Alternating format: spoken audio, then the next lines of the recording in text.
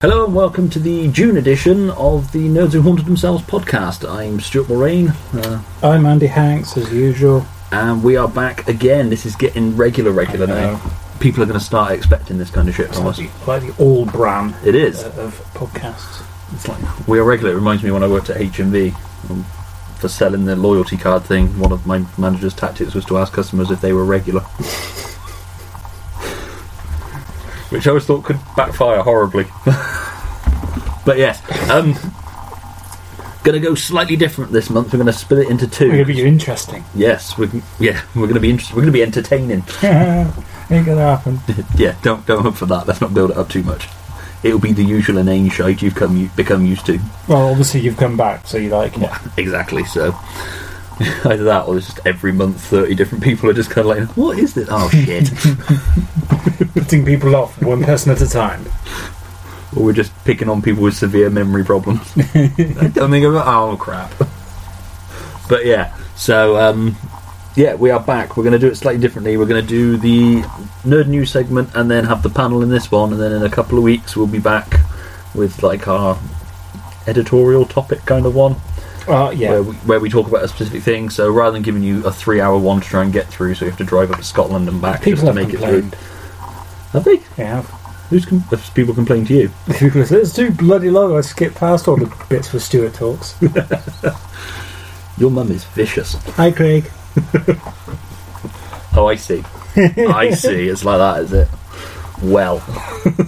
Oh, I'm going to say hi to Chris as well, because he'll listen to this. I'll make him. There's Cool. got two people. Two people? Two regulars? Yeah.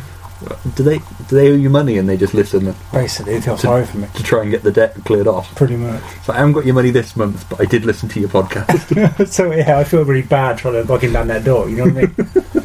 It does make it tougher to break their fingers and toes when they're... Absolutely. But anyway, yeah, so there's not really a lot of nerd news to talk about this month that I've noticed. It's all been a little bit quiet. There's a political thing going on, nothing to do with politics. Yeah, I'm not sure. Something or other, but yeah, so people keep posting shit through my door. Are you voting Gryffindor or Slytherin? It's probably going to go Ravenclaw, to be honest. I know it's a wasted vote, but yeah, absolutely. I know it's just throwing your vote away, but yes, so yeah, I tend to wait till I get there and just look for a name I like. Eeny, meeny, miny, moe. Well, actually, this year I'm probably going to vote for the guy who looks like my father-in-law. Theresa May. Yes. Oh dear. And on that bombshell. So yeah, let's start with sort of the lighter news. So Batman's proposing to Catwoman. I thought you were going to say that one. Yeah, no, this isn't in order. Thank God for that. Yeah. So the lighter news. Lighter news. Batman's proposing to Catwoman in the comic. Yeah, I read that today. I've got no real opinion on it, to be honest. I just threw it in there so people know we do talk about comics sometimes. Moving on. It's alright. I mean, how are they going to do it? Are they going to do it where, do you reckon, spoiler, well, I say spoiler, I haven't got a clue, but do you reckon they're going to kill Catwoman off and then he's going to get revenge? Do you think that... I don't know. I mean, it's not going to be a permanent thing. Oh, of course it is. It never is. It's comic books. Plus, I mean, the only marriage that stuck was Lois and Clark, and then they did away with that in Rebirth. And then exactly the same with Peter Parker and Mary Jane. Although they've now brought it back with bringing back Lois and Clark.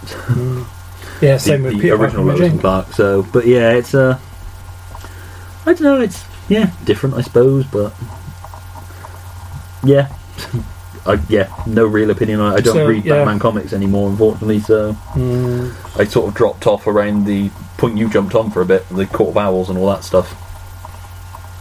I sort of lost interest in Batman comics then, unfortunately. Which everyone tells me is when it got good, but I never liked the idea that Bruce Wayne's parents' murder was tied to a deeper plot.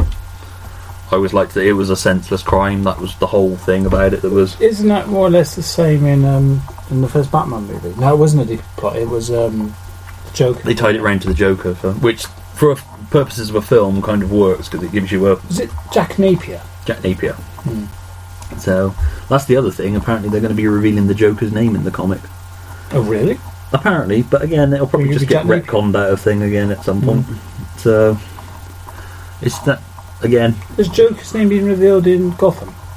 I don't think so. I don't think they've revealed the proper Joker. I'm largely given up on Gotham mainly because it's not been on telly and I've not sought it out anywhere to watch it. But yeah, so there's that, and Ghostbusters Day tomorrow, which will hopefully be the day this goes up, the 8th of June. So there was a little bit of Ghostbusters news. Ghostbusters Day? I don't know, maybe that's when the film first came out. Oh right, so it's not like Potentially. it's not like the Alien Day, which was. Oh, Can we edit this bit in? Yeah. I don't know what it is now. just Shit, what was it? random deep voice. Oh, I can't remember why Alien Day was Alien Day. No, I know something to do why with it was. LV. It was LV-426. 46, yeah. It was the 26th of the 4th. Yeah. Ha! Yeah, I'm a geek. So technically, shouldn't that be Aliens then? No, Yes, it's Alien as well. No, yeah, it was an Alien, Yeah, LV-246. it wouldn't be Prometheus Day because that wasn't LV-426. That was like LV-423, and they had to planet hop. Have you seen... Oh, I know... sorry, I'm diverging a little bit. But if you haven't seen... No, I haven't seen Divergent. It didn't appeal. Divergent, shut up. Ah, shit. Oh, shit, Never leave a yes. Nerf gun on the recording table. The new Convent. Alien Covenant. No, I haven't, no. Not Convent. Covenant. Covenant, no. I was, I do want to see it, but I've still not had a chance to get out and see Yeah. Wonder Woman yet. I haven't seen it yet either, but I do want to chat to someone who has seen it because I have a theory. And it's not really a theory, it's a case of, well, hang on a minute, isn't this wrong? But I was want to, but we won't talk about it now. Oh, If we I'm both kind of see it, intrigued then, now. Actually, it'd be quite a good story, a thing we could talk about once we've both seen it. Okay. But then how will I know that was the original thing you had? I'll write it down in an envelope. Date it with today's newspaper. We'll look back on it in 30 years' time and be like, oh shit. But yeah, so yeah, Dan Aykroyd. There was controversy, not caused by Dan Aykroyd, but by the way it was reported, Oh, yeah. I saw that. about the future of Ghostbusters. Which, have you seen the all-female 2016 Ghostbusters? Yes, I loved it. That's fine. I wanted to like it more than I did. I think a big thing it suffers from is that there's far too much ad-libbing in it. It could have done with being tighter. A lot of the jokes go on a little bit too long, and it's a little bit strung together in places. Yeah, very which loosely. is very much the kind of the trend at the moment, isn't it? Yeah, but it brings like small inconsistencies. Like Melissa McCarthy, the joke was that she didn't find Chris Hemsworth character attractive. She just didn't see it, and then later on, she's like, "We got to go save our hot secretary" or something. It's kind of like where you're ad-libbing, there's not consistency, but that's a minor thing. It needed to be a problem with a lot of ad-lib stuff is it just needs to be reined in a little bit and just tightened up. The original Ghostbusters, the Do you know jokes the problem felt with very ad-libbing? tight, and Is they should script it. they should script it. I think that makes it so much better. But It's almost like they just make it up. they're all really good at ad-libbing. It's just, I think because they're so good at ad-libbing, there's no real reining it in. It's a bit like some of the Will Ferrell films. You can tell where it just went off on an ad-lib.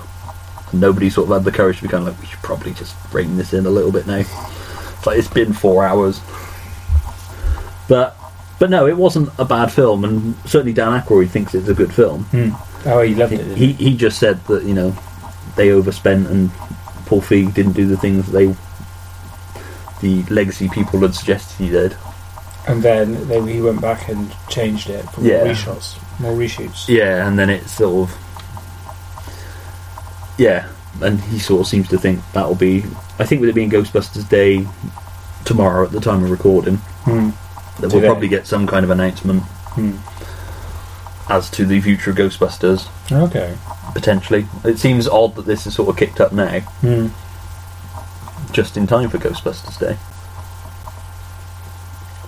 But, I don't know, I always felt they missed a trick by not making it a continuation, even a loose one. I think there was a potential story arc for Ghostbusters becoming a franchise. Yeah. Not setting it in New York, not having all the things like the firehouse at the end, and although I do love the gag where she goes to look at the firehouse. And she's like, how much is the rent? And she tells her, and she's like, oh, fuck off, or whatever it is, the insult she throws at her. Because the rent is astronomical on it. Oh, yeah. Is that when they find the pole? Yeah. Yeah. But yeah, I think there was potential where they could have gone still honouring the original, or even had Dan Aykroyd as Ray Stantz, because you're never going to get a Ghostbusters 3 with the original cast now. No, 'Cause once Harold Ramis died, that Yeah. ended it, and rightly so, I think. And there's also the danger of coming back to something like that after such a long period of time. And There was that. All they needed to do was just have one of the cameos that did appear, but have them as their original character. That's all they needed to do. and just acknowledge that Ghostbusters wasn't. Even if Ghostbusters was a thing that after Ghostbusters 2 just naturally died off, and they all went off on their separate ways, and then the girls set up Ghostbusters again. It's their own thing. With you could maybe have Dan Aykroyd as a character in it, as Ray, sort of hanging around the firehouse. Yeah, asking for a job. You could have been their Janine, although Chris Hemsworth was great as their Janine. Yeah. So the whole Mike Cat thing. But yeah, so I'm not sure, but like I say, there seemed to be unnecessary controversy about what Dan Aykroyd said.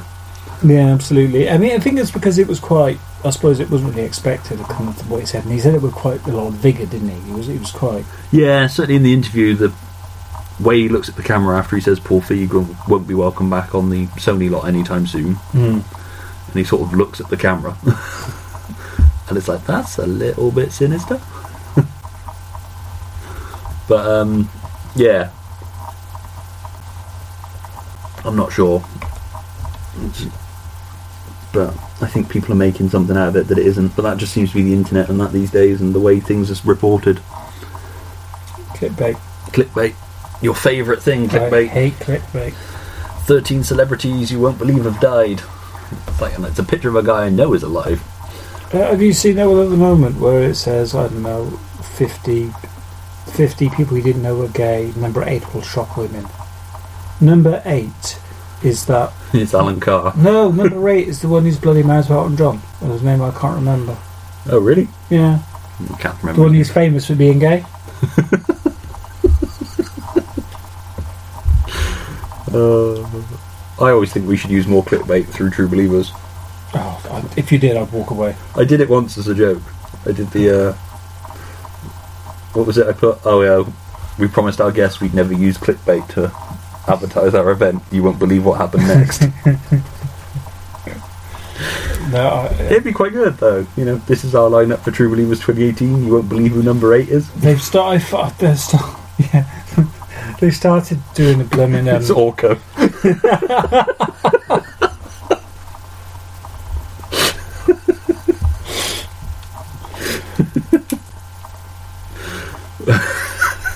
Sorry.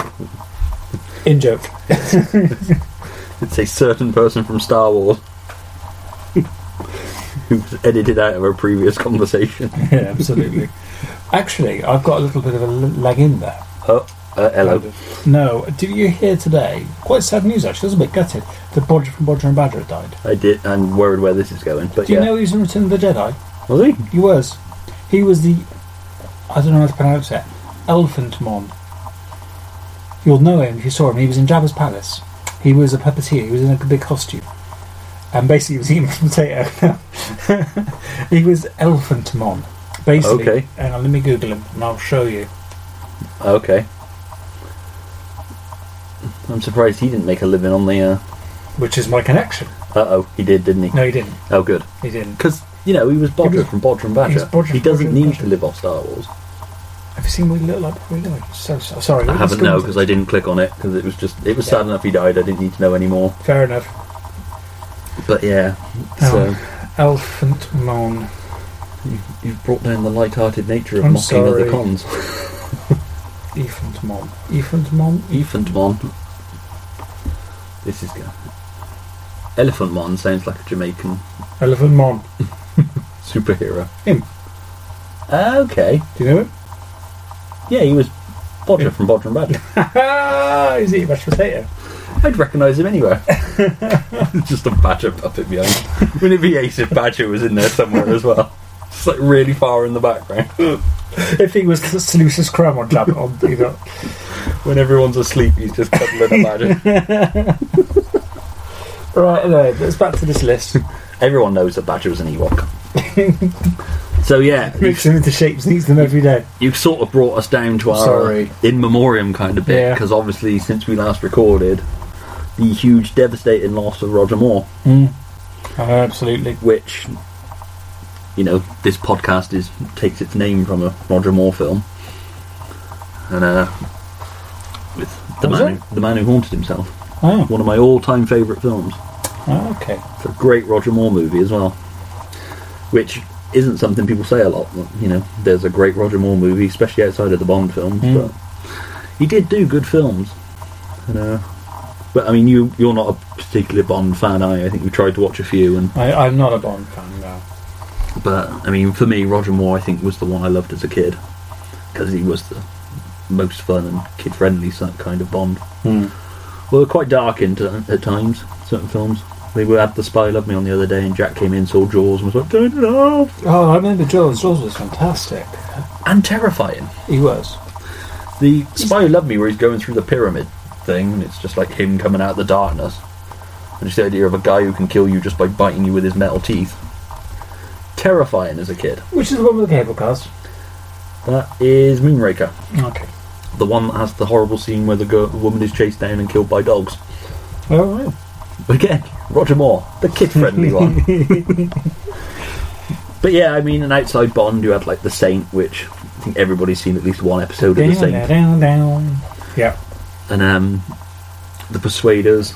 Never watched The Persuaders? No. One of those ones that used to repeat on Channel 4 on a Sunday, maybe. Him and Tony Curtis, which was ace, and Was he in Cannibal Run? he was in Cannibal Run. That was going to be my next one, Yeah. where he played a man who thought he was Roger Moore, That's it. which was superb. And Did he have a Lotus? What was his car? It was a Bond-esque car. I think it wasn't might have been a Lotus. It wasn't the Aston Martin, I don't No. think, but... And he was in North Sea Hijack as well, which used to be one of those BBC One Saturday night movies. Okay. Back when you had a Saturday night movie at about 8 o'clock. It used to be Casualty, then a film. And yeah, it was always one of those like Jaws or North Sea Hijack with Anthony Perkins, which was a great film. But yeah, it was really sad, and he was one of those people, a bit like Patrick McNee from the Avengers or Robin Williams, that because he'd always been part of our lives, you always kind of thought he'd always be there, sort of thing. It's always kind of weird when a film actor dies because you don't know them personally, But you feel you did. but You grew you up. feel you did, and it also never really feels like they've gone. Well, Bodger and Badger. And obviously quite close after the death of Chris Cornell as well, which was another Bond connection, who I always appreciated him and his work. I wasn't a massive fan. There are Soundgarden songs I like, and there are Chris Cornell songs I like, and I absolutely loved that first Audio Slave album. But yeah, I wouldn't call myself a massive Chris Cornell fan, but I certainly liked and appreciated him and his music and the significance he had on the grunge scene and that whole grunge movement that gave the world Nirvana, which is obviously what everybody thinks about. First one, and you were a massive Nirvana fan. Yeah, absolutely. I was a big Soundgarden fan as well. Yeah. And Pearl Jam. And that and Alice in Chains, it seems to be a thing. If you were from that Seattle movement, at least one member of your band Yeah. It's in the dies at a contract, young yeah. age. It just seemed to be, I think Pearl Jam's the only one. Of suicide. Yeah. It was suicide in the end, was it? Because It was. generally after the thing I stopped reading because I've got no time for this bullshit. It was like when Heath Ledger died and it was all the... I think it was... Did he kill completely himself? suicide. Was it on purpose? Was it an accident? I've got no time for that shit. Can we not just get on with... But I'm slightly disappointed there's not been anything on telly honouring Roger Moore. Is it... Apart from There showing The was, Spy Who wasn't Loved there? Me, there's not been a tribute thing that I've seen. You'd think ITV would jump on that, given that The Saint, Persuaders, how important Bond films were, ITV on bank holidays. It could be a while because it was only today, or was it yesterday, that they had a Ronnie Corbett tribute thing, so it could be a little while. Yeah. But then you look at when the Moore's murderer died, whose name I'm not going to add, straight away on that night on Channel 5, they had 2 programmes about him. Yeah, they did. It's Absolutely. like, it's no wonder people fucking murder people, because you're going to get glorified. Okay, I got a Roger Moore fact I heard on the radio that you might not know. In fact, you probably do know. Did you know he was responsible for the birth of the Magnum ice cream? I Did you didn't know know. that? Brilliant. It was on the radio. Apparently he met Mr. Wall. He loved chalk ices. Right. Had a tour around the Walls factory. And said, why don't you put a stick in it? Exactly what he said. Why don't you put a stick in it? And he said, oh, that's not a bad idea. Put the stick in it. He invented the Magnum. Genius. It's awesome, isn't it? Did he also invent Magnum PI? But I think, yeah. Did he see a Hawaiian shirt and go, well, you just put a Tom Selleck in it? Put a stick in it. He saw Tom Selleck and said, why don't you put the refer sash? to Tom Selleck as a stick. That's just not on. That's not cool. No, yeah, it was on the radio, so therefore it must be true. But that sounds right. Always used to be really exciting because in Gloucester, I don't know if it's still there, but down 3 Cox Lane, there was the Roger Moore dentist. yes, absolutely. Which was just, as a kid, was like a bizarrely exciting thing because you didn't never really put together that there could be 2 people called Roger Moore in the world. Did you ever go sit in the dentist chair and like spin round when the dentist walks in, stroking a cat? Sorry, doctor, I've been expecting you. No, because it's not wise to provoke a dentist. That's true.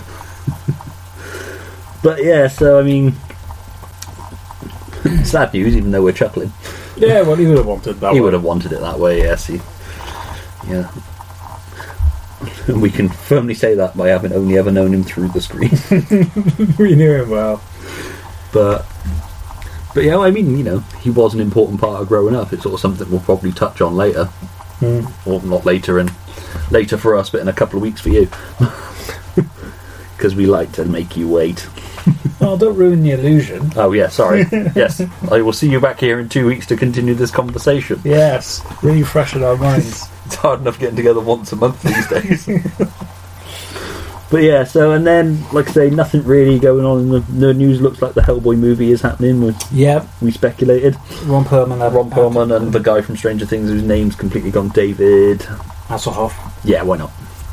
He was in Guardians, so yeah, shit, sure. Spoilers. Guardian spoilers. Yeah, so I guess we should sort of round up with a bit of True Believers news. We've got the summer variant event coming up. Ooh, just over 2 months, isn't it? Crikey. July, August, yeah. Just over 2 months. It is, absolutely. So, we should probably get planning on that, really. Start throwing shit at the wall and seeing what sticks. But it's how we roll. That's how we've planned everything. But yeah, sort of We'll be out in Gloucester on Saturday. We will be out in Gloucester on Saturday. Say hello.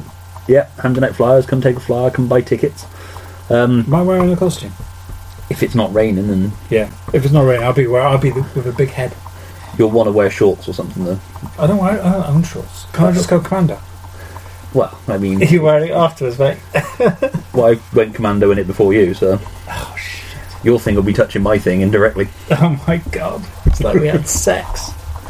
Wait, you mean like put your Action Man figure in it, right? Yeah, of course. Yeah. That's what I meant. Well, that was my commando. Oh, I see. I meant do an Arnold Schwarzenegger impression. Because like my Action Man figure, I've got plastic pants permanently welded to me. It was the only. I still don't get how I got 2 kids, but you know. Actually, you've got a bit of an Action Man hair. I've got the yeah. You've got eagle eye switch on the back. I have got an eagle eye switch on the back of my head. So I've got a mole on the side of my head that my kids like to pretend is my off button.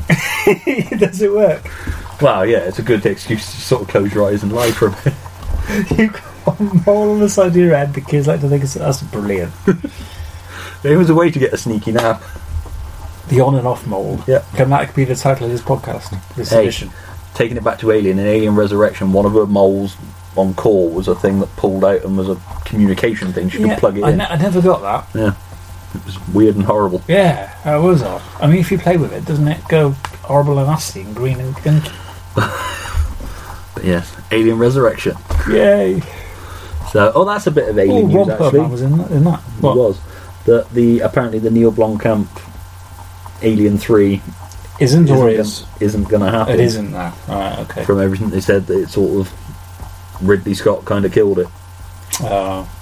Which is a shame, because it would have been nice to get a nice finish off for Hicks and Newt and Ripley.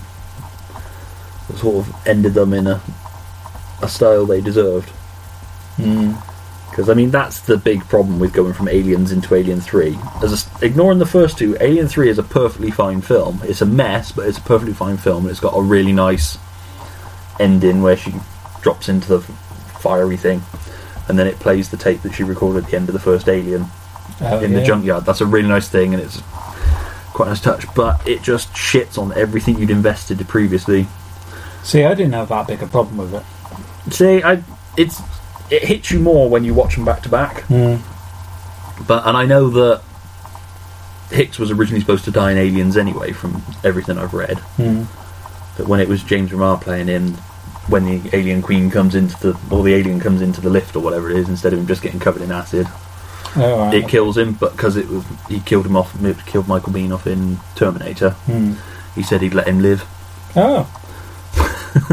Which kind of sounds like a Cameron thing to do. Like, do this film and I'll let you live. Yeah, come with me if you want to live. He actually meant he just wasn't going to kill Michael Biehn in real life.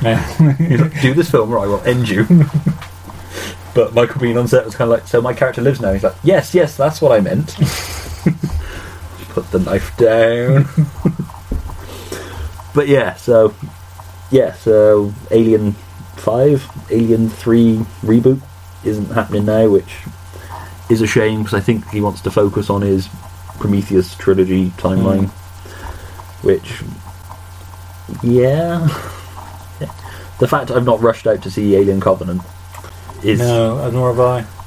Is kind of an indictment of the state of the Alien franchise at the moment. Yeah, and it's a shame because I want to see it because I got really excited when I found out that Lorelei King was the voice of Mother, the computer. Oh yeah. That kind of made me want to go and see it again. But even then, just like I say, finding the time's a big problem. But even just working up the enthusiasm to take the best part of 3 hours out of my life to go and watch it. And plus Wonder Woman's out now, and I really want to see that. Did you see that awesome thing that was going around from a comment section about Wonder Woman? Somebody had put, I'm not sure I like the message this film sends out to people, or sends out to kids. And somebody replied with what? That war is bad and you can have a strong kick-ass female character. And then they put under these that no, they can expect decent DC movies. DC movies, yes I did, yeah. Apparently, I read somewhere, I don't know if it's real or not, but apparently people are kicking off because people are kicking off because Wonder Woman isn't American enough, even though she's supposed to be. Even though she's not American, she's an Amazonian. Fake Amazonian, yeah. And someone said that's like complaining that Superman's an illegal alien. Well, to be fair, Trump would have him out. Yeah. Because he is the real life Lex Luthor, only dumb as fuck. But let's not go political. So the True Believer Summer event. Yay! So we've got an awesome selection of... Where is it first? It is at Blackfriars in Gloucester, which is the spiritual home of True Believers. It's where the genesis of the idea came from. Yeah, it was where... Yes, we won't go into that, but that is where we came up with the original idea. It was where, in a pit of despair through another event, we were like, we should have just done a Comic-Con. Yeah, that was absolutely true. Because that's where the easy money is. Yeah. Oh yeah, it's a piss. Because we're in this for the money, as you can tell by the fact that we make it as hard as possible. But we've got a great collection of sort of small press comic creators who are going to be there. Who are going to be there, Stuart? Well, it's funny you should ask. The Etherington brothers are going to be there. They're fantastic. They're fantastic. If you read the Phoenix or follow them on Twitter, they do like a weekly tutorial, like how to draw hands, how to draw books, how to draw mist, how to draw drapes blowing in the wind. Like all these really bizarre things, but it's fantastic. I really hope they'll put that into a book one day. Yeah, absolutely. Andy Blaw's going to be there. Beyond the Bunker's going to be there. The Inherited guys who've sort of been with us from the beginning, pretty much. Absolutely. They've been really good. Been at all the True Believers. Wasn't the first True Believers their first Comic-Con? It was their first Comic-Con, yeah. We took their Comic-Con first timery. Yeah, we took their Comic-Con cherry. Yes, thank you. I didn't feel comfortable saying it, but no, I don't mind. I don't even care. Nick Prolix is going to be there, who does The Sheep and the Wolves, and is working on something with Tony from the Awesome Comics podcast as well. Oh, really? Yeah, which I'm really excited about because Tony's a really good writer of stuff. He seemed to rub a lot of people up the wrong way with one of his things, but they didn't seem to realise that it was an in-character piece. A bit like Ricky Gervais used to wind people up before people realised that there was the character Ricky Gervais and the man Ricky Gervais.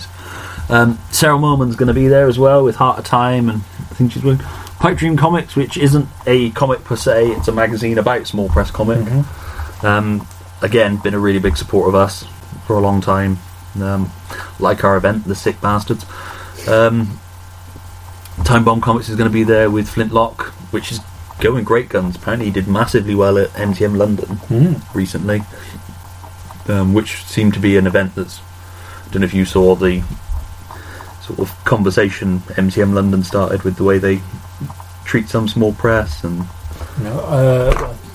sort of started a discussion about how the small press community should come together to sort of promote each other and that sort of thing, and how cons can get I mean, I've always sort of prided myself on the way we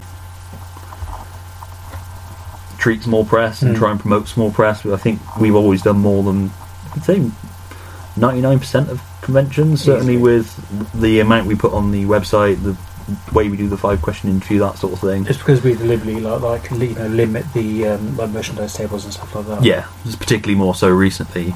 But like I say, just through doing we've got a website, we've got a social media page. If we're not promoting small press through that as well, I don't think we're doing our job properly. I mean, because without them, we'd have a pretty barren convention floor and a very big debt. And plus, what they do is awesome, and they're creating, and we support creativity. But that's sort of us bigging ourselves up a little bit. Well, we need a big ourselves up. Techiebears.com is coming, which I think they were at True Believers this year, but I didn't get a chance to stop by their table. But they were upstairs. They might have been upstairs. Yeah, I think it was a animation webcomic mix thing. Computer animation. Yeah, from what I've read. King's Legacy guys are going to be there. They won the Leamington Comic Con Small Press Factor competition. Oh, wow. The first issue of King Legacy is fantastic, and they'll be knee deep in issue 2 by then, so you'll be able to stop by their table and talk to them. And Psychedelic Journal is going to be there as well. They're old friends as well. They're old friends, yeah. Old friends of the events. So it's nice. So yeah, a really good collection of small press. And then we've got traders selling comics. Proud Lion's going to be there. People selling merchandise, pop vinyls if you're into pop vinyls, comics. Lots of people selling back issue comics again. I'm always really pleased that we have a good selection of back issue comic sellers. Because you go to a lot of... That used to be what going to cons was. Again, it's something we'll talk about more in the other one, but that used to be the thing of going to cons with a list and getting all your back issues, filling in your Spider-Mans or your Supermans or whatever it was you collected. And so we've got that. It's 40 years of Star Wars, so the Joker Squad's going to be there. Fantastic. In Star Wars cosplay, and we just announced that the Cheltenham R2-D2. Yeah, I can't wait to see that. Is going to be there, which is fantastic. He built it himself, and when you look inside, it's like the things it's made out of, like one of the circuit boards is on a plastic Tesco value shopping board. It's like, you sort of look at it like, have you seen it? Yeah, I saw it where he was at Proud Lion for Free Comic Book Day. Load him into the car. But, so I was like, don't be the fucker who drops this. if I drop it, I'm blaming Ben. But it's really, really cool what he's done with it. And it's not like the one where buying the part to build it, he sourced all the stuff himself and built it. It's fantastic. It makes the sounds, the head moves around, it's got lights. I think the whole body moves. But actually, remote control moves. I think so. I might be wrong with that. But I'm sure it does. I'm sure it does. I'm sure. Yeah. I'm sure it wasn't by the time I got there, because I think one of the wires had come loose or something. But yeah, I'm sure it moves. So that's really cool. And have I got a table? I can't remember. You have got a table, yeah. Thank God for that. Yeah. Yeah, I got a table. Yay. That just seems to be like, your one negotiating thing. It is. I would do it for a table and cake. Oh, cake! That's an idea. Cake. I've just up my. Damn it!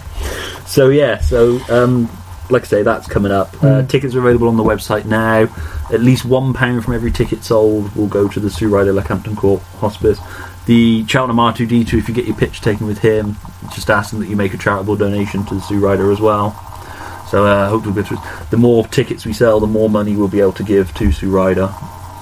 Because once we've covered our costs and that, then we have more money that we can give. And we want it to be an event that raises money and does some good and sort of gives back. Because we're not superheroes, but we try and buy our way into being superheroes. Yeah. So, we're like Batman without the money. Yes. We're like what Batman would have done if he was lazy. Just throw some fucking money at it. But yeah, so I'm really excited for it. Like we said last time, it's going to be something different. It's good. It's a really, really nice venue as well. It is lovely. It's different as well. I've not seen an event you use like that for a Comic-Con. I think some places have, but it is. It's an old abbey, isn't it? It is, yeah, medieval abbey. Yeah. So yeah, or a priory. But yeah, really interesting. Like I say, if the weather's good, then a lot going on. Hoping to do a live draw something Sunday thing there. We're going to have workshops, panels. Yeah. All the stuff you love. So, and us. Yeah, we'll be there as well. That's your bonus. And on the charity front, we announced that we're launching a charity showcase comic. Yes.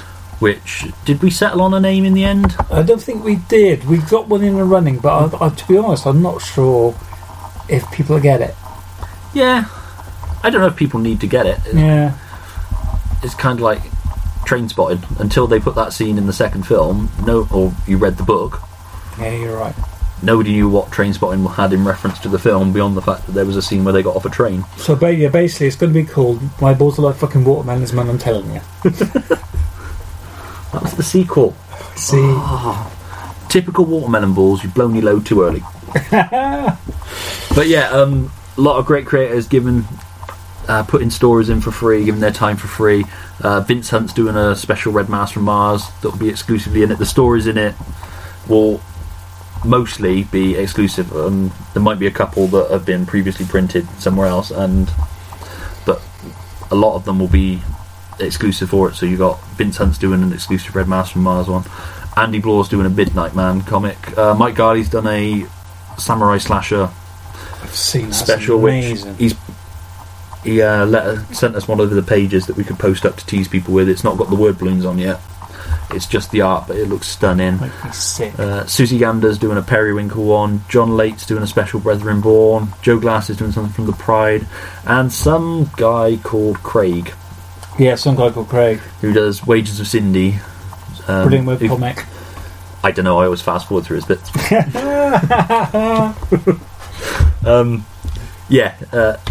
He's doing I think it is going to be an actual Wages of Cindy one. I'm not sure. Or possibly not.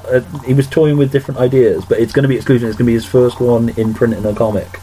He has done He's had stuff in print and magazines, but yeah, this is his first published in a comic. Again, all the money from that is going to... So we're going to cover the costs, either...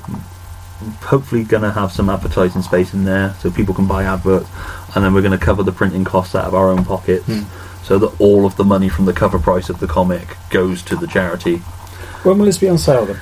The plan is for it to be... It will be ready to go at True Believers 2018, so you'll be able to buy it from there. The plan is to have it sort of ready and put together by December, January, so that we can put it up for pre-orders on the website. If people want to pre-order it, or if people can't make the show, any we've got left, we'll give the option to the people who've provided a story for it. If they want to buy them at cover price and then sell them on at cons down the line, they're more than welcome to, or we'll put them for sale through the website. But it's going to be a limited print run, and it won't be printed again. It'll only be printed once. So it's an exclusive with a lot of cool small press stuff in it. I'm really excited about it. It's something we've wanted to do.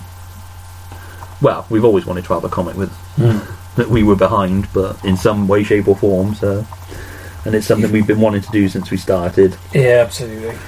So So, and sort of speaking of small press, I think leads us nicely into the panel that we're putting at the end of this one, which is the Discover Something New 2017 panel from this year's True Believers just gone, which featured John Late of Level 8 Comics, Chris Sides and Jay Martin, and it was moderated by Ollie McNamee, and they was just talking about their small press, how they all came together as a collective kind of thing, and because they were a collective, I can't remember what they were called, but that collective sort of broke down and they became their own collective. They were part of a wider group. Oh, the X-Men. So it all sort of changed just before the panel, but yeah, really worth a listen. And so the panel will be coming up after that, and then at the end of the panel, that will be it, and we will be back in a couple of weeks with our sort of editorial nerdy conversation. So yeah, we will see you, or not see you. Well, actually, we are watching you. We know where you live, Craig. We know where you live. So here comes the panel, and we'll be back in a couple of weeks. See ya. Bye bye. We're all sitting comfortably and cosy with these dark lights on, but it's nice and lovely outside anyway. Okay, so this is the Discovering Something New panel.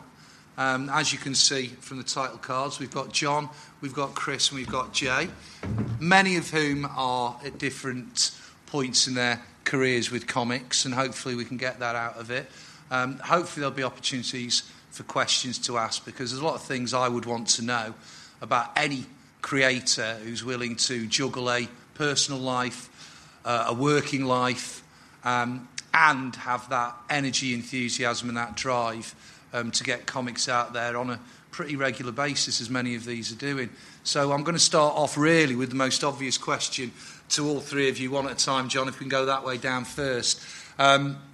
First of all, what was the drive that got all three of you deciding, do you know what, I want to get into comics? And we'll take it from there, I suppose. Okay.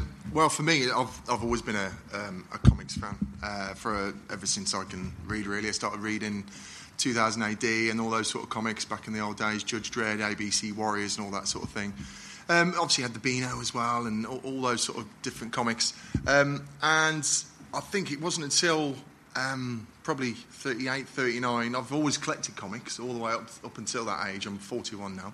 I thought, actually, I might give this a go. I started writing a book when I was about 34, 35, and then I had children, so that took a lot of time away. But I thought, no, I think I'll give this a go. And that was, 2014, 2015, and my first comic came out in 2015. So, yeah, it's been quite late on for me. I've only been doing it for a couple of years now.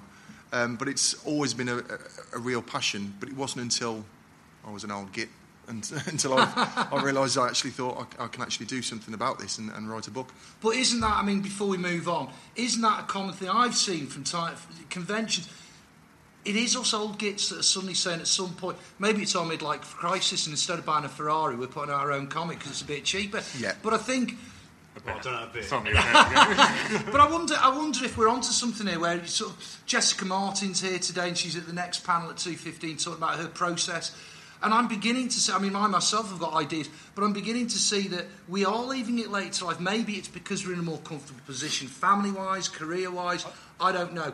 I mean, what's your take? As well, I think it's experience, like having life experience. Like, yeah, you said, like having kids and kind of and sort of family, or just the job you're in, or just anything, just experience with life, I guess, maybe. But yours is a different story, isn't it, Chris? Because you used to be a teacher. Lucky sod getting out of that one. Yeah.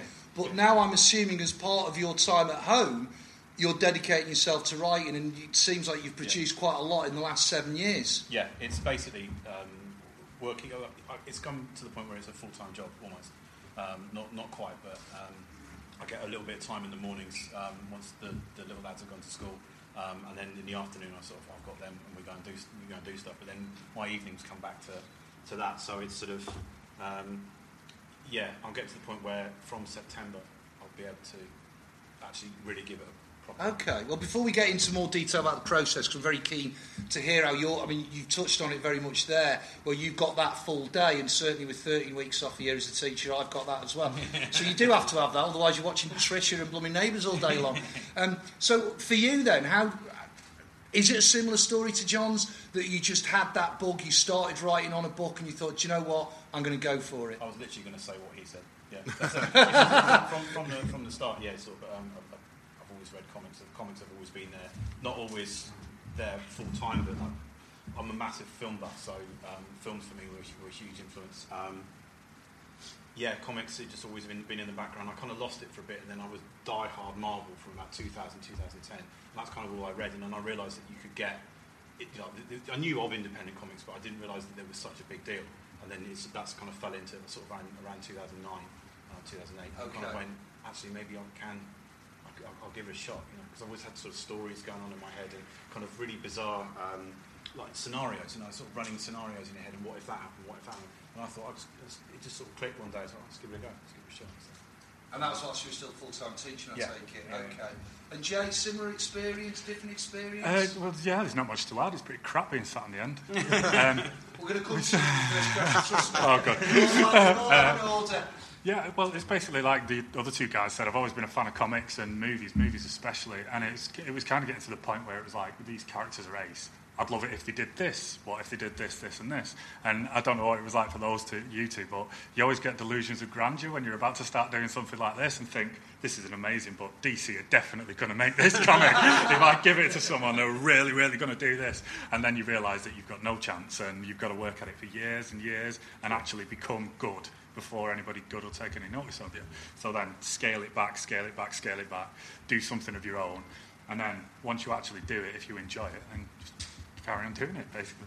Is there part then, Joan, I'm starting with you first this time to notice, is there a part of you then, as an independent creator, and go back, let's say, the very first thing you did, to finally think, you know what, this does therefore act as a calling card for any other publisher. You've actually got something physical in your hand, and it's not just in your head, or just a script, or something like that. Jay? Well, that's what, like, you go to, I've been to a hell of a lot of panels that like how to break into comics and everything like that. And the first thing they'll sit down on the panel and they go, right, there is no way of breaking into comics. And it's like, well, right, well, so what's the next hour going to be? And then big producers will always tell you, well, we want to see a script. And then somebody else will say, we want to see a script with 6 pages of story. And somebody else will say this, this, and this. But the one thing they all have in common is we read books. So if you make your own book, if that's the way you want to go, you've got much more chance of getting somewhere than somebody who says he's just got a script and he's handing out story ideas and that kind of thing. So is that like, therefore, that kind of the elevator pitch? Yeah, that's it. I've got this comic here, I'll take it away with you. It's that kind of thing. But then it's like also that leads to networking and meeting different people, and it just spirals out of control after a bit. So and how long have you been doing it for? Sorry, Jay. I've been now. When did Showcase 1 come out? It's been about 5 years, hasn't it? Yeah, so about 5 years. British Showcase Anthology 1 was the first time I got published. I think I wrote my first story about a year before that, so it's been about 5 or 6 years now. And before we get on to sort of how you go about scripting, because I know I spoke to you about this in Ice back in September, very fascinating. These are the dragons. You've got to pitch them your comic.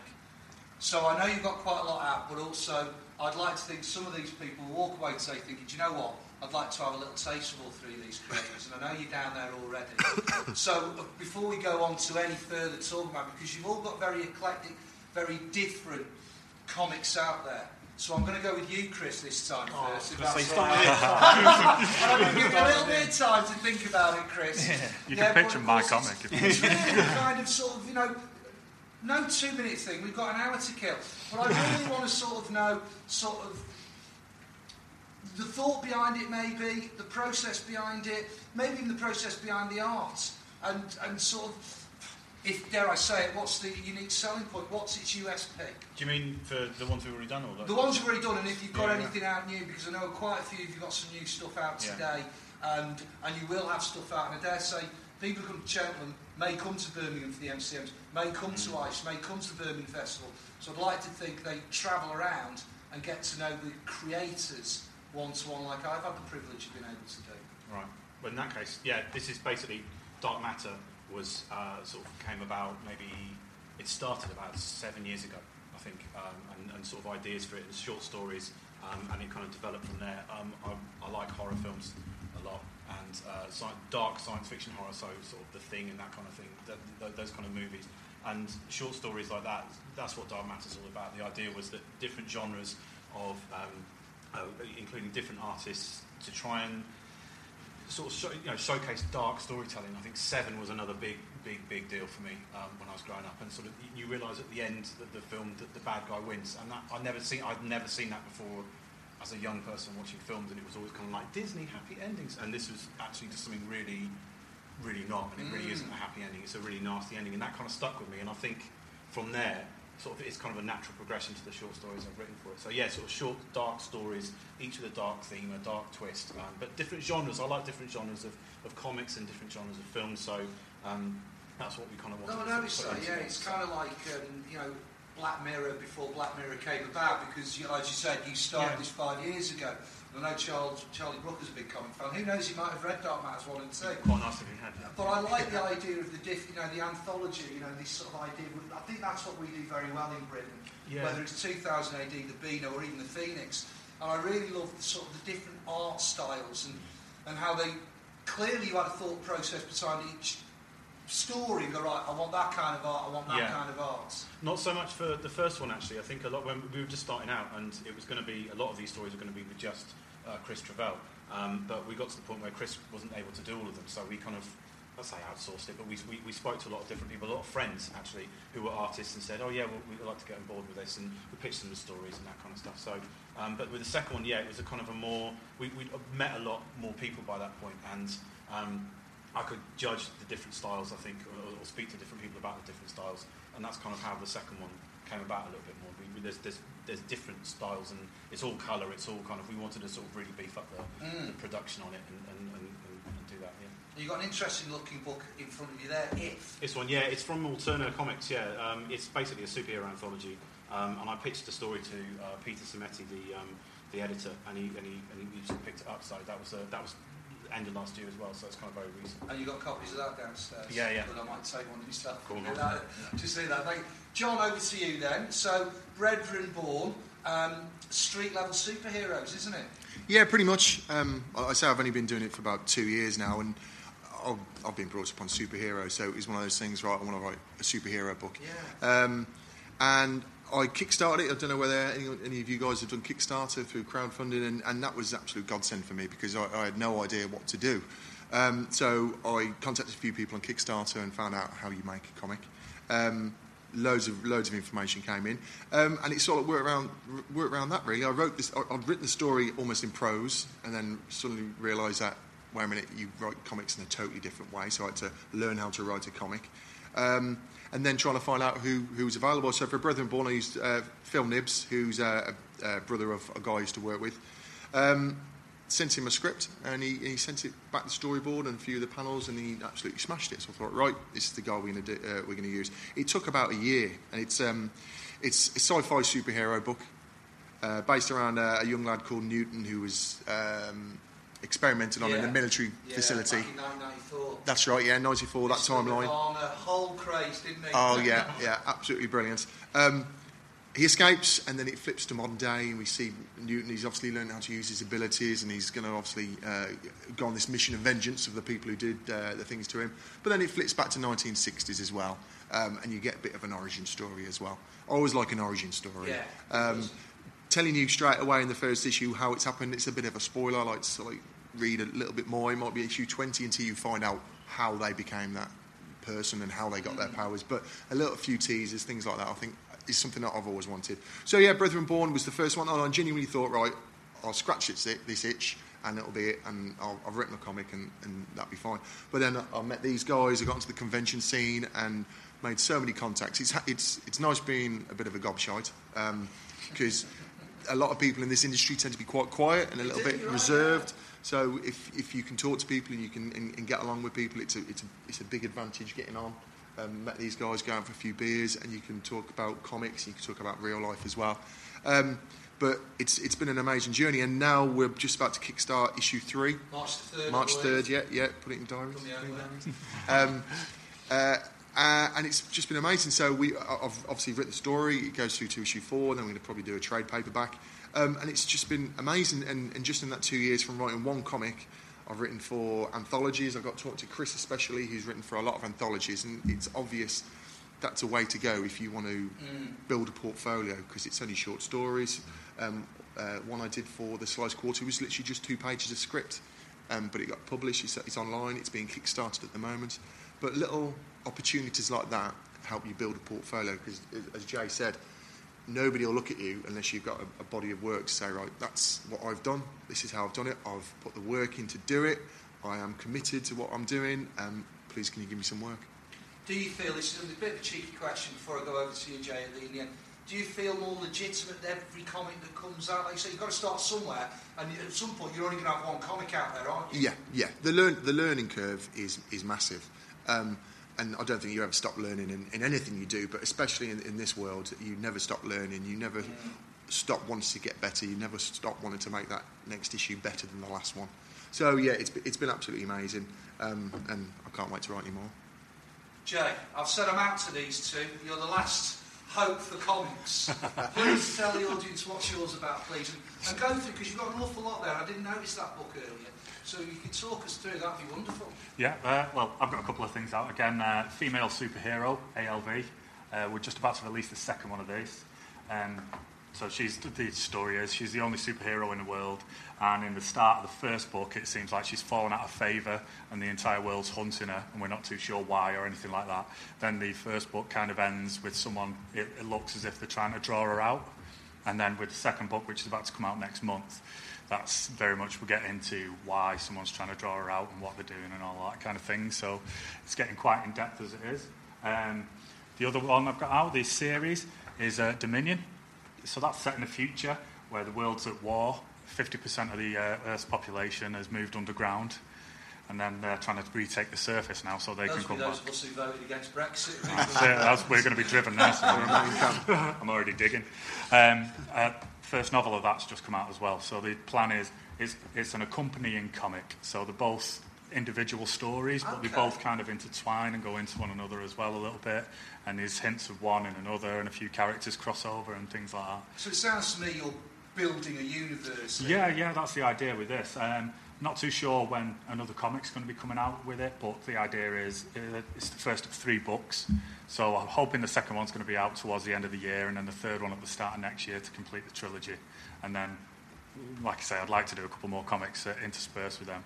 And then other than that, it's just anthology work, like the two boys say. We've got British Showcase 2 downstairs. All 3 of us have got a story in that, which is quite a short story. I've done a few other anthologies and all that kind of thing. So it's all just about getting as much stuff out as quick as you can. Yeah, do you get as much pleasure with writing the prose as you do with the comics? Because, like you said earlier, Johnny, it is a very different process, isn't it? Oh, yeah, it is. It's a lot more instant gratification when you're doing prose rather than comics, because... Like the book, like John said, his first one took about a year, and for you, you're doing like one Dark Matter every year, aren't you? Something along those lines. So it's, and then the added thing of once you've given a script to an artist, the vision that you've got in your head is never what you get back, what they've drawn.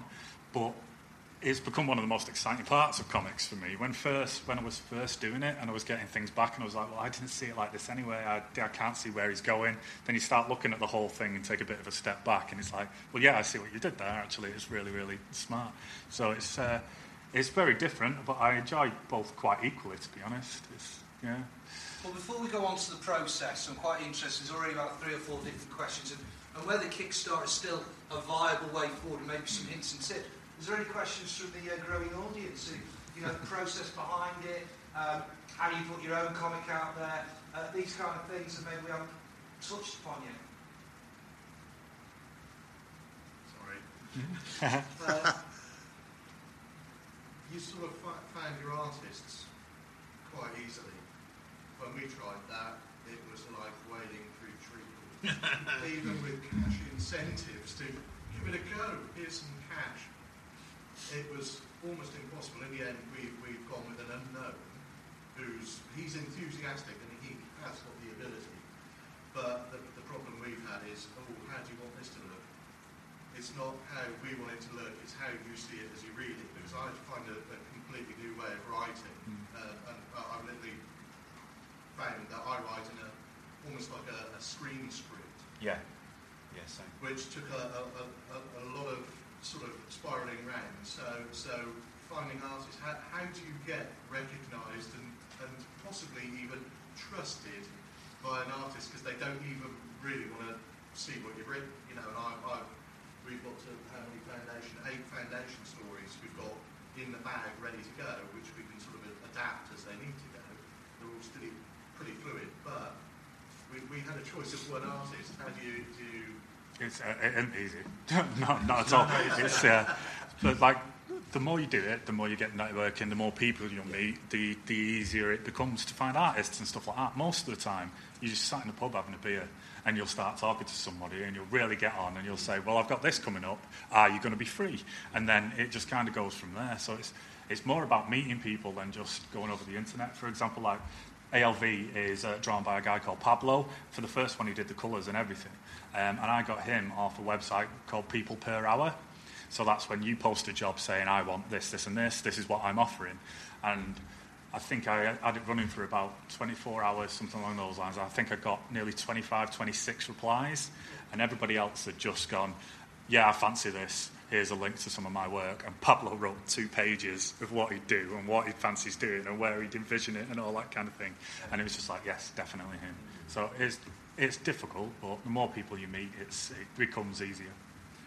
Getting involved with groups as well. There was one group on Facebook. It's still running, but it's not to the same extent. It was called The Prompt, and it was like a one-page script thing. You have to submit a script. You get a theme for it, and then you use the Facebook group to get in touch with artists. And it's kind of free work. And I got in touch with this guy called Randy Haldeman, who said, "Look, can we do this one-page script?" I said, "Yeah, look, let's go for it." I got a guy called Dan Franco, who was part of the group to colour it.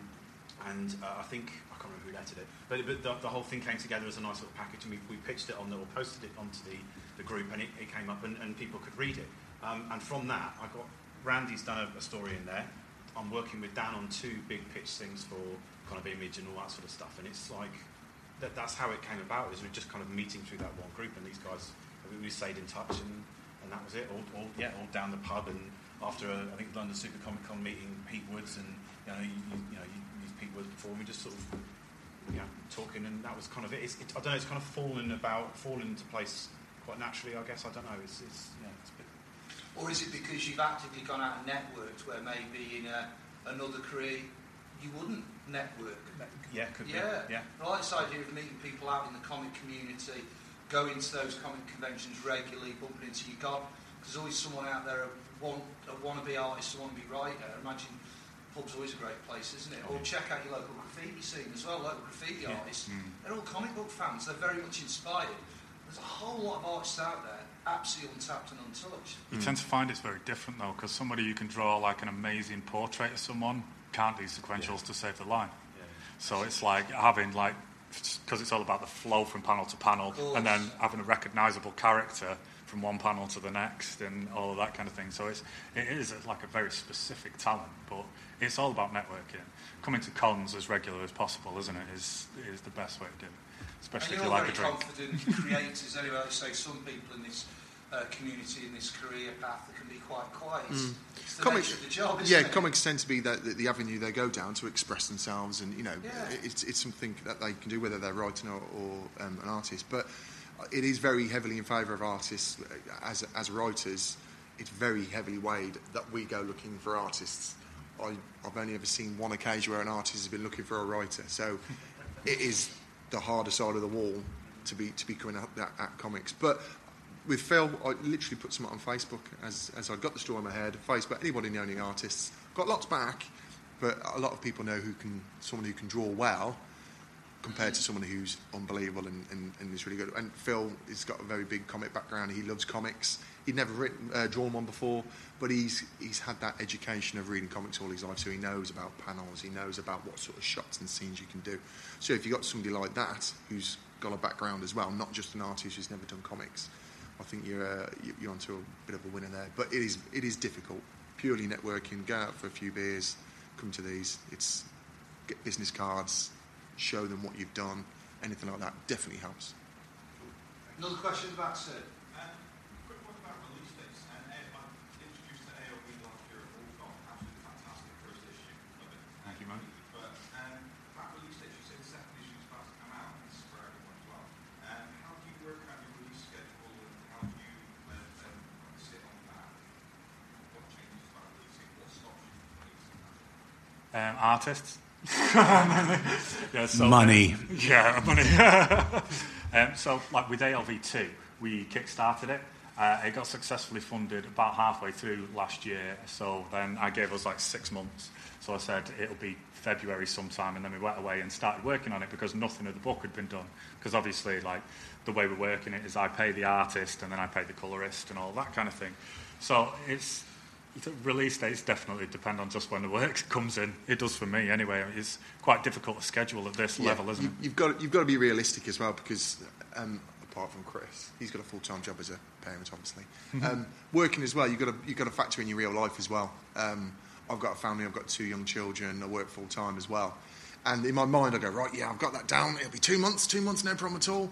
But in reality, I think between Brethren Born 1 and 2, it took a year for Brethren Born to come out initially through the Kickstarter, and we successfully funded in the May. It came out in the October, so we're talking nearly 6 months really there.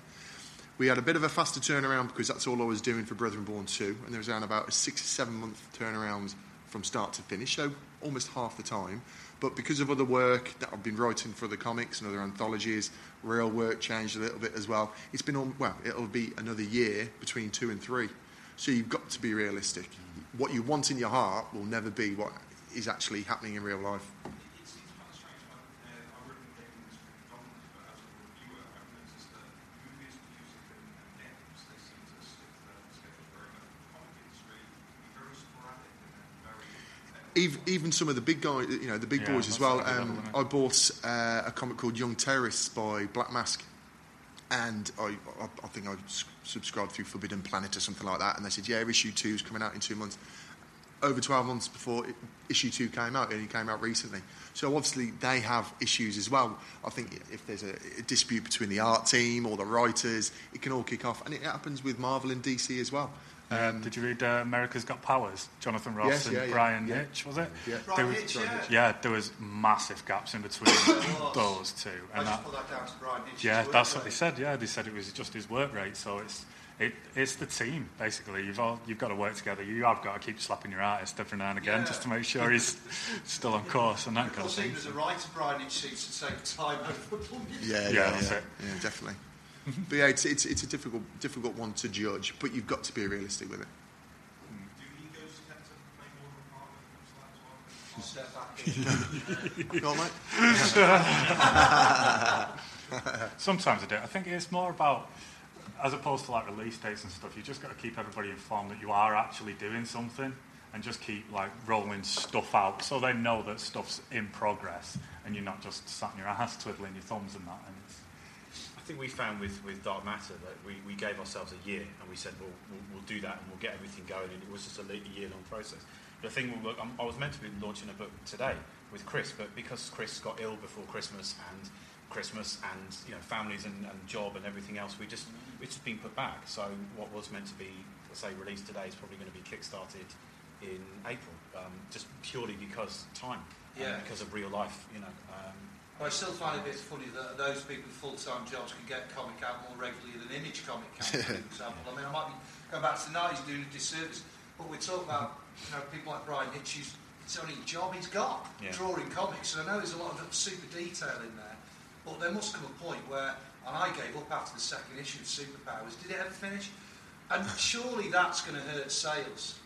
I think it would, yeah. And it's one of the critiques you get in the small press is that people love what you do, and they say, when's the next one? And if you say 12 months, that's quite a long time for people to forget about you. So it can be difficult. But I think ego, like you say, I think you've got to have a little bit of ego to do it in the first place, to give you that kickstart up the arse and say, right, get out and do it. But then that ego needs to be strong enough to take any criticism as well, because as soon as you put it out there, you are going to get people to give it some stick, whether they're going to slag it off or they give it, a real good review. You've got to have that ego shield up as well, because if you let what certain people say, you never do it ever again. So you've got to be prepared. So you've got to have a little bit of ego. Yeah, it just depends how big it is. We were talking about this in the pub the other week. It's quite a difficult position to be in, to know whether you're actually any good or not, because you've got to have that personality where if you show it to someone and they hate it because it's so subjective a medium, they might hate it just because it's not their kind of thing, or they might think your writing's bad just because they don't like the way you've written it. It doesn't necessarily mean you're bad, but you might be bad and might just be thinking that. So it's a constant. You do need people you trust to be like, now behave every now and again. Okay, we'll move on to process and also on about ego. I mean, you mentioned, I think, Jay, that sort of, indirectly that you do collaborate with artists. You're willing to take on board what the artist wants, because as I say, all three of you will have an idea the way you want it to look, and it's never going to look that way. And so, how much would you be willing to take from the artist if you know it's going the right way, or how much are you the slave master saying, no, I want it done this way, and there's no other way other than the highway? it just comes down to that level of collaboration, really. When I first wrote Brother and Born, it was every panel I described in so much detail, and it wasn't until I got to the end of it I realised it was a good thing, because I didn't know Phil. I knew his brother, and we'd spoke on the phone a few times, but I didn't know him, so I wanted to make sure he got all the details. And my process has changed slightly since then by not putting as much detail in. They're still quite detailed panels and quite a detailed script, but then you've got to trust the artist. I also make quite personal to the artist now, so they're the only person who's really going to see that raw script. So I actually speak to them during the script. So I'm writing with a guy, doing a book with a guy called Grant Richards at the minute. Fabulous artist, absolutely amazing. And I'll talk to him. So this could be a doozy, Grant. Can you make this happen? It's going to be a battle scene. And I'll actually talk to him through the script, rather than making it really unpersonal, generic, and who could be for anyone. And I've found artists respond to that. They'll put something in. They might take a panel away. They might add a panel. They might come at a different angle. But my brain probably works a little bit different to them. And they're the artistic ones. And if it works, and 99 times out of 100 it always does, just let them go for it. It's that collaboration process, really. So do you meet regularly as a sort of group of people then? Joe, I'm assuming you still live in Manchester, do you? Yeah. You mentioned sort of being in the pub. Do you try and get together and sort of get those creative juices flowing? We did a couple of weeks ago, didn't we? Yeah. You guys came to mine. We went for a curry and something to drink, and a few drinks, and a few. Is it that kind of collaboration then that sort of spurs you on? Because things like this, I'll go home from this going right, really fired up and that something. Is that something you feel needs to happen? I know it is happening sort of organically, but do you think that needs to happen as well to keep you sane, to keep you on the straight and narrow? And again, going back to this idea of being in an isolatory process, I'm sure there's times you think I'm not getting this done.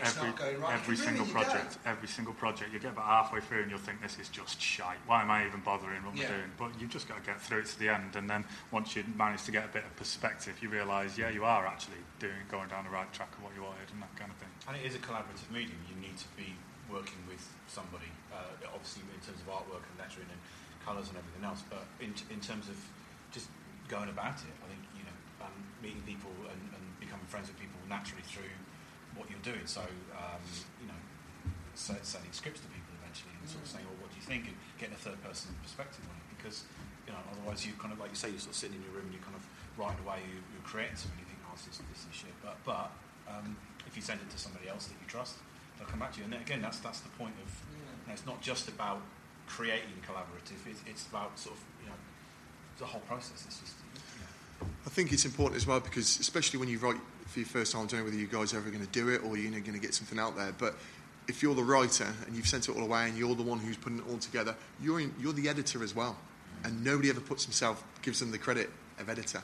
You look at everything that Image do, DC, Marvel, even the smaller indies, they've all got editors. They've all got somebody to go, right, that works, that doesn't work, you need to do that. Editors as well sometimes. Exactly. They've got a huge team, whereas it's pretty much going to be just you doing this. So having this network of people that you know you can trust, who'll tell you, actually, this is a bit crap, or you need to do this, that the continuity in this isn't working, it's an absolute godsend. So the book that I'm writing at the moment with Mark Hosier, I'm going to be sending to Chris, and I'll give him a credit in the book. There'll be a credit in there saying, whether we say consulting editor or head editor or writer, he'll probably rewrite it for me. Yeah, is that right? We haven't talked about percentages yet. But having a different pair of eyes looking at your work, making sure it does work, for me, from now on, is vital. Didn't have that to begin with. So it's a big tip, I think, that one. So moving on to the process then. I'm going to start with you, Chris, because obviously you are a full-time house husband, which is a full-time job. It is a profession as far as I'm concerned. So I am going to say, if anything, yours is more of a flexi-time one, where maybe you've got... Can you actually have a schedule that you can stick to, having a hectic life like that? And how do you go about it? Do you set yourself deadlines? Do you kick yourself over not reaching those deadlines? How do you go about it, Chris? It's deadlines. Setting deadlines for when I need to be able to get something done. So, say for example, by the end of January, I needed to get something done for Comic House that I'm working on. So I said, end of January, that's going to be done. It's basically just a case of either manipulating time or actually sitting down in the chair and doing it. And if I don't do it, I get really pissed off at myself. But it depends on my kids really, because before, where are we? Yeah, before Christmas, I had a couple of days a week where my little lad was going like full time into nursery. So I had those 2 days, and I would sit and I'd get loads done. But since January, he's only going in the morning, so I get like 2.5 hours, which to really sit down and get into something is really, really tough. So by the time you get back and you have a coffee and you spend 5 hours scrolling Facebook, and then you go, oh yeah, actually maybe I should sit and do something. But having that small amount of time has made me go, right, I really need to sit down and do it. But then in the afternoon, I sort of take him out and I'll go to the zoo or whatever. But then in the evenings, I'll sort of sit down and do a little bit more. So yeah, but it's just scheduling the time and what's kind of realistic. Yeah. And supportive partners, I imagine, as well. Oh yeah, absolutely. Yeah. No, she really is. Yeah, I couldn't do any of this. I suppose the same vice versa, because she's in teaching as well. So the amount of time that she's in at 7 and she comes back at 7. So it's kind of the amount of time that really. Yeah. So it's so we complement, I guess, each other on that front. I guess she gives me the time, I give her the time. And, Jay, I'm going to come to you. How do you do it? How do you juggle life, work life, and life in general? With great difficulty most of the time, I'm quite lucky. My job involves a lot of travelling, so I'll be in the car for maybe 3 or 4 hours a day, like at a minimum. So I've basically got Dragon Dictate on my phone, so I'll be sat in traffic talking to myself for the whole journey, and you can get so much done, and then you get home, plug it into the computer, and it transcribes it onto there for you. And then basically it just becomes an editing process. What's that piece of software called, please? It's Dragon Dictate. It's a Nuance Dragon Dictate, I think it's called. Dragon Dictate, okay. Yeah, it's absolutely brilliant. So I do pretty much all of my stuff while I'm driving, so it saves a hell of a lot of time. Yeah, that's good fun. That sounds like it's a dream job. It does. I started off feeling really awkward, and I was talking like this into it, but then after about half an hour I was doing all the voices, getting into the action. Yeah, I look like a maniac while I'm doing it. That's a very different process, isn't it? So actually finding the voice of those characters. It's quite interesting as well, because if say I'm doing something else around the house while it's actually transcribing, it'll be playing in the background, so I'll hear it again back, and then I'll be able to think, no, actually this should go there, shouldn't do that, that's not going to work later on because of this, that and the other. And it's a nice way of doing a second draft while it's still writing the first, and it works really, really well. I did the book doing it, so whoever reads it can decide. Yeah. Does it lend itself better to prose than to comic? Right, do you think that kind of... well, no, not really, because you can give it instructions like skip this line, speech and all that kind of thing, and it'll put all the relative commas in and all that kind of stuff, so it helps while scripting as well. John, I'm assuming your work must be shift work. Yeah, I'm in the fire service full time. Yeah, I believe so. And I've recently, in the summer I went back to getting back on the Ashhill fire engine, so I work 2 days and 2 nights and 4 days off. Yeah. Having both my children at school now is amazing anyway. But it gives me 9 till 3 o'clock to rise. But it is a process. You've got to rev yourself up. You've got to get those creative juices going. I've got a bit of a routine. So when I come home, make myself a cup of tea, put the laptop on, and just recently I've started turning off the internet link on the computer because it is such a distraction. Because I use it for research purposes. We'll call it research purposes. Exactly. Yeah. Don't look at the internet history. Don't do that. So there's some historical people within the Brethren Bourne story. So I make sure I've got the facts right. So if anyone really does want to go back and have a look at things, so I use it for that. But social media, those sort of things really do take over if you let them. Plus, you do need them to get the word out. So I use Facebook, Twitter, LinkedIn, those sort of things to spread the word. But I try and say, right, the last 2 hours of the day is admin, social media, talking to artists, sending emails. The rest of the day, I'll try and use it as, and almost set it up as a working day. So from 9 till 1, I'm going to be writing, having my lunch, and then I'll do admin until I have to go and get the girls. So it's having that discipline. Compartmentalising the day. Yeah. So you are working, but if you enjoy it, it's not really work, is Apparently it? Leonardo da Vinci did that as well. Every hour of his day was accounted for. Had a cup of every tea. single hour. I did that. I don't know how much time he spent on Facebook then. So clearly that's sort of prescribed. And what I'm hearing is whether it's 4 hours in a car or whether it's sort of more fluid approach, but making sure you do certain hours a day. Yeah. I like that idea. Yeah. It seems to be working. Yeah, it must be tough for people who do work a full 9 till 5 or 7 till 7 to come home, deal with the kids, put them to bed, have your dinner, and by the time you've done that, it's 9:30, 10 o'clock. And I know Chris is a bit of a night owl, but by 10 o'clock most days, I'm just heads down. I just want to go to bed. Yeah. It's so for people who've got those sort of shift patterns, it must be very difficult. I don't know how they manage it. Also depends on mood as well. So I think you responded to a post, didn't you? It might have been a couple of weeks ago on Facebook. Someone saying, asking for advice about writing, and they said, what is a good page output per day, per week, or that kind of thing. Oh, yeah, and I think you yeah. responded by saying, some days I'll write 2 lines and then I won't be feeling it, so I'll just put it away. Other days I'll write 6 pages in an hour and it'll be the most amazing thing that I've come up with in weeks. So it all depends where your head is at the time. So if you're not feeling it and you try and force it, then it's just So you're not going to terrible. restrict yourself by saying, I've got to do this much every day. Yeah. So it's not as formula as a maths problem, 2 a day every day. Not the way I do it, Right. anyways. But it sounds It like might come you're across. not going to sort of go to bed feeling really sad if you haven't achieved what Yeah. you have done. Well, that's the bonus of not having real deadlines as well. Like your question earlier, we're not working for anybody else apart from ourselves. We're the writers, we're the first part of that process. So it doesn't really matter what the artist is doing unless I've written something down. It doesn't matter because the artist hasn't got anything to write to.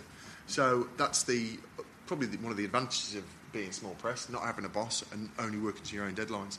If you're obviously professional, like some of the guys out there, listen to the work rate they've got to do. I was talking to Christian Wildgoose a couple of weeks. Well, he was at Nottingham. I got a tab next to, and he's just doing Batgirl. He's been taken on by DC and he's writing Batgirl. And the deadlines and the work rate he's having to put out is just unbelievable. And this is just the writing side of it. No, he's the Oh, so artist. he's the artist He's the side. main artist for that, and his work is incredible anyway. But he's a very detailed artist, and he was almost saying he's having to rein back, not as put as much detail as he'd like, purely because of the deadline. And he wasn't enjoying it at that point because it was the first one, because it was just so intense. So you've got your deadline, 3 weeks. You've got to pull out a whole, let's say, 15, 16 page of sequential artwork. You've done that for 3 weeks, and all of a sudden you've got another deadline because you've got to do the next month or the next one along, and then you're on another 3 week deadline. So he said the pressure and stress must be it is very. Well, I remember seeing a lot of John Buscema stuff from similar age, growing up in the 80s. I thought it wasn't that great. I thought, but then I remember seeing the stuff he did in his own time when he had the time. It was Frank Frazetta quality, and you realise at some moment, if you're doing the interiors of the comics, something has to give. And in John Buscema's case, it was that detail that he was established anyway, but it's that detail that was missing. And it's almost very rare for those guys to be doing more than 6 issues on a book as well, because they almost get burnout. If you look at most DC Marvels, they'll do between 6 issues on average. There's some who are obviously doing it forever. Charlie Adlard on Walking Dead, obviously he's been there forever. But yeah, exactly. DC and Marvel, they tend to swap the artist every 6 issues because there's burnout. There's they must be absolutely under the cosh. DC doing at the moment once every 2 weeks. Exactly, yeah. Crackers, isn't it? Absolutely crackers. That Dan Didio, or whatever his name is, apparently he likes chaos and thinks that breeds creativity. So it's literal just chaos, isn't it? I mean, they're turning over artists and writers every few months, aren't they? I think I've heard that they're going back to sort of going monthly on a lot of these books. Obviously it's not worked because if you're anything like me, I've had to drop half of them because buying 2 Superman a month and not reading them, at least 1 Superman for 6 months. But but from a story point of view, it's great being a fan of DC at the moment, or anything like that. Yeah. Getting back to then maybe how you get in, because we've mentioned sort of anthologies, and you've all touched on anthology. I know you two work with Comic House. If you were getting into comics again for the first time, would you go through the anthology process first, where, particularly with Pete's Gene Pool on, he'll choose the artist for you. You might even get a famous artist to do a cover, John. You know, that'd be amazing, yeah. That would be, wouldn't it? That would be amazing. I mean, that must have been a great... I mean, John had one of his characters on Comic House issue number 3, I want to say, done by Carlos Escazera. I always get his name wrong. Judge Dredd artist. That must have been quite a moment for you. Yeah, it was amazing. It was probably this time last year that he was talking about it, and we knew he was going to be on board for the actual anthology series. And Pete had said we're going to use Suited and Booted for one of the covers. I was like, oh, that's amazing. You know, having that anyway is amazing. And then when they started floating around Glenn Fabry and John McRae and Carlos Esquiero, I was like, wow, that's amazing. And then I think it was just before we went to one of the Birmingham Comic Festivals, he contacted me and said, listen, Carlos is going to be drawing your character, which is like just totally blew me away. It's like having, I don't know, you writing a script for a movie and somebody saying Tom Cruise is going to play the part, or Brad Pitt. You know, it's one of those kind of moments. If you're a big fan of Esquiero like I am. Brad Pitt, Tom Cruise. He was cool at the minute. Denzel Washington, something like that. That'd be amazing. So yeah, that was a huge moment. And you know, it was when I told my wife, and she was like, wasn't really. Don't even know what you're on about, John. So I was telling the certain people who actually would know that was a pretty big deal. I'm a pretty big deal. So yeah, that was amazing. But yeah, for getting into comics and trying to do something like that, I think anthologies are definitely the way to do it. I didn't start off like that. I wish I had. I would have definitely got to know these guys a lot quicker. But you've got to have some stories in your back pocket to make sure the right one gets to the right publisher. Jay, what's your thoughts on anthologies? Would you go through the anthology route first and foremost, then branch off on your own, or? Yeah, definitely. I mean, it gives you a lot of experience with writing. It's a much steeper learning curve, especially if you've only got like 6 pages or even 4. less. Yeah, that's it, to do an entire story. So it's got to have like a build-up and then a payoff within those set pages. And then it gives you experience with scripting, with working with an artist, with what you can expect to get back from whatever you've written, how much detail you need to put in. And it's a much steeper learning curve, because say over a book, I mean, ALV, it started off as written as 6 issues, and now it's dropped down to 4 with an additional 2, so it's a 4 and a 2 for the first run. And there's a hell of a lot more stuff that you can do, and you can spread it out a lot more, and you can have fight scenes going on over 10 pages, whereas anthologies, it's always got to be like a very more compact and everything. It's very different, but like I say, it's a much steeper learning curve, and it helps you get to know stuff better. And then there's the networking, like you say, afterwards as well, getting to know everybody. It's the 2000 AD at the moment. They are asking for 4 pages. Yeah, so if you can tell a story in 4 pages, that, you know, beginning, middle, end, and you know, and a twist ending or a payoff, then, you know, if you can do that and you do enough of it, then you sort of that's your story mechanic. So like Jay said, if you've got 24 pages, then you can just go to town, because you kind of open up and let it breathe a lot more than you used to. So I'd definitely start. I'd do this again, you know, from the beginning. Dark Matter, you know, submitting to stuff like Future Quake, 100% biodegradable. All these guys, you know, absolutely. Yeah. And the good thing is, if you apply to loads of big anthologies and they all say no, you've got a hell of a lot of story to do your own anthology at the end of the year. That's why Dark Matter came about. Was a lot of 2000 AD submissions, because I started sending them off to them, and obviously it was like no, so that was fine.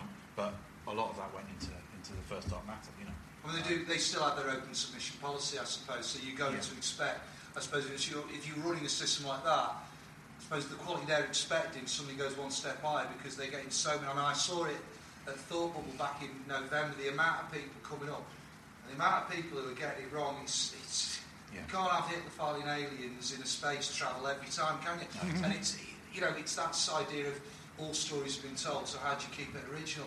I'm aware of times we're going to move on to the Kickstarter campaigns that people use around the table, and ask you, is that still a viable process? I mean, I know yours is starting on March the 3rd for your 3rd issue. Clearly you've already built up a base of fans and supporters who I'm assuming you're going to hope are going to come along for the ride. In the world of Kickstarter and all sorts of different crowdfunding, is that still a viable way of getting your own comic out there? And that's open to anyone and everybody. I think so, yeah, definitely.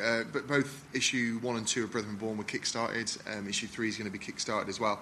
But it all depends on how much work you're going to put into it. If you're willing to put in a lot with the promotion, the pre-promotion, I've already started doing it over the last 3-4 weeks for Brethren Born 3, getting it out there to the past people who've backed it, people who've read it, people who've bought the conventions.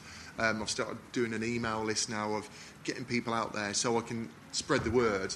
Because if you don't do that pre-promotion, you just press the button on day 1 and then start your promotion. You've only got 30 days to get the word out there and get people on board. It's becoming more and more popular. I think there's around about a 50% success rate on Kickstarter overall for comics, which is slightly dropping. I think there was like a 2 or 3% drop from last year to 2015. And that's people not doing the research. If you research it, you find out. That's how I did it. I contacted a few people I'd seen had a successful Kickstarter. Asked them a guy called Jeremy Biggs, who's fairly big on the convention scene. Metal Made Flesh. He's got a few other books out there. I spoke to him, and he gave me so much information. So I am a really big favour, a couple of points at least. But it is definitely out there. It's getting more and more popular. There's groups on Facebook that you can join. One on there at the minute called Comics Launch. A guy called Tyler, who's American. He runs webinars that you can listen to, and he's got so many facts and figures. I was listening to one just last night, and he's got it down pat. They launched theirs on Thursday, I think it was, or Thursday. What day is it? Yeah, Wednesday or Thursday. They were funded within less than 12 hours, and that was a $5,000 target. Wow. They were funded within 12 hours, and they're still going on, because they've built up over 6 months. They started their promotion. They've built up previous readers, new emails, all this sort of thing. So it's definitely out there, but you've got to put the work in. It's something I'm going to explore. I've not done one. I know obviously these guys haven't used it, but listening to it sounds a lot like you get a lot more reach, I think, outside of the kind of small bubble that small press and indie can be. So Kickstarter seems to have that reach that I think you perhaps wouldn't get necessarily if you were just sort of plugging your stuff on Facebook and Twitter like we have been. But yeah, I think it's well like having a low because you had quite a low target, didn't you, for your book, and I think you did as well. Yeah. I think it seems to be, having looked into it, having a lower target, you're going to perhaps get funded quicker, or you're guaranteed to get funded. So yeah, you make your target the absolute minimum that you could possibly put a book out for, and if you say I'm going to print 500 copies, get the quotes, get everything before you do anything from the printers and your artists, work out what your budget is, and whatever it is that you could possibly break even at, in my opinion, that should be a target. Whatever you make over that, you can then start to add stretch rewards. You can give people early bird backing rewards, things like that. But you've got to put the research in before, and that's the biggest thing. Budget correctly by doing that research, talking to your printers, talking to your artists. And in a nutshell now then, where can these people see you again on the comic convention circuit in the next few months? Jay, I'm going to go to you first, and John can be last this time. Me and Chris are doing it pretty together all year, aren't we? And John's jumping on with us every now and again. Next one's Liverpool MCM, is that right? I'm at Demon Con in Maidstone in February, and we've got Liverpool MCM. We're going to the new UK comic cruise. Comic cruise. Going to Comics Holland for a day, and not Holland. I can't remember where we're going. Anyway, Dutch Comic Con, I think it is. Yeah, we're going there. We've got. In end of April's that Birmingham Comic Con. Oh, you at that one? Yeah, in Edgbaston. Edgbaston one again, Lovely. yeah. See you there. Yeah, go to the after party. It's well worth it. It's quality. Yeah, Oldham Comic Con was another one. Yes, we got those. Literally two every month. Like I say, get out there, do it. I've never seen a sad face at a Comic Con, so clearly it's the energy, it's the enjoyment, and knowing that it's your creative stuff out there. Must make you very proud. Thank you very much for giving me time today, gentlemen. Thank you. Thank you very much. Thanks for coming along, guys. Thank you.